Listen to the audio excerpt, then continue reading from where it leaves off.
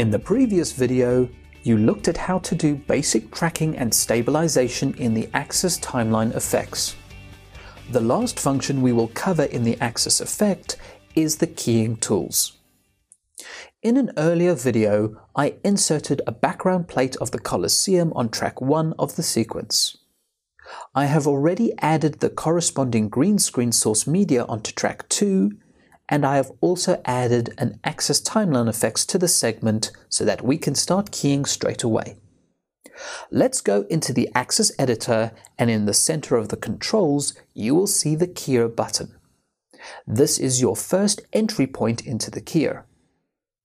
Inside the keyer, you have 7 chroma keyers to choose from. Each composite has its own unique set of problems to solve and several ways to solve them, hence the multiple ways to key an image. The default keyer that is applied to the image is a luminance keyer, hence the result in the viewer.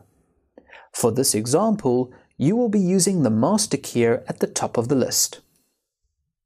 The first step in the workflow is to remove the key color. Click on the gray color pot and the cursor will turn into a color picker. Using the master keyer, click and drag across the green in the viewer.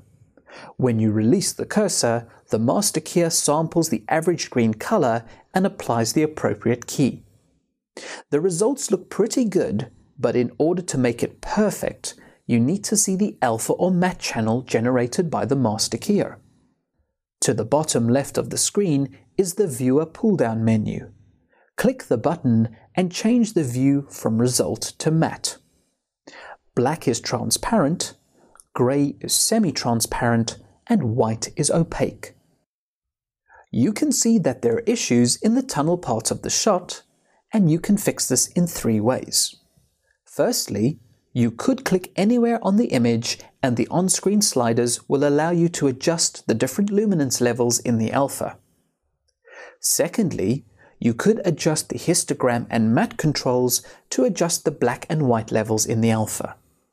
This is good in some instances, but it could get rid of good detail. Finally, the method we will use is patching. This method allows you to work in isolated areas of the key. Under the sampling title, you can change the pull-down menu to Patch 1. Hold down the on-screen keyboard shortcut and drag a box over the area you want to repair. Notice how smoke picks up the right color in order to add or remove areas from the matte. You can keep dragging boxes over the regions until the area is fixed. You can also tweak the sensitivity of these patches in the sliders below. I'll just use a second patch and sample the black areas to ensure they are 100% transparent.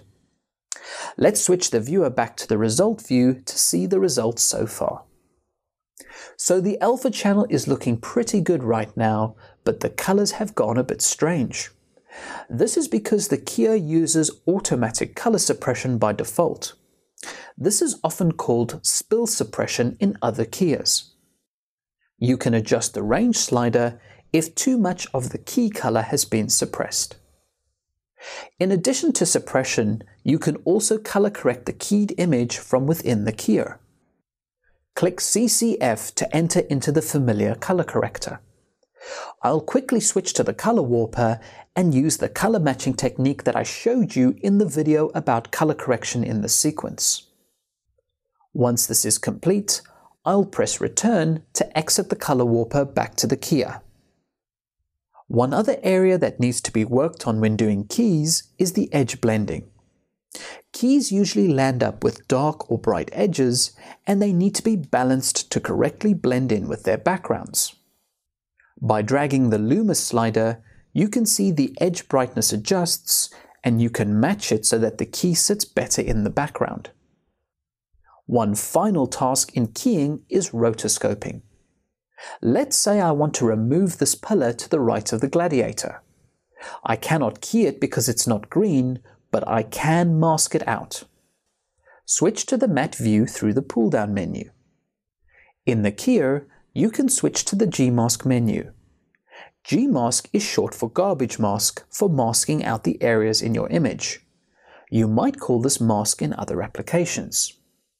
To create a G-mask, click on the Add button.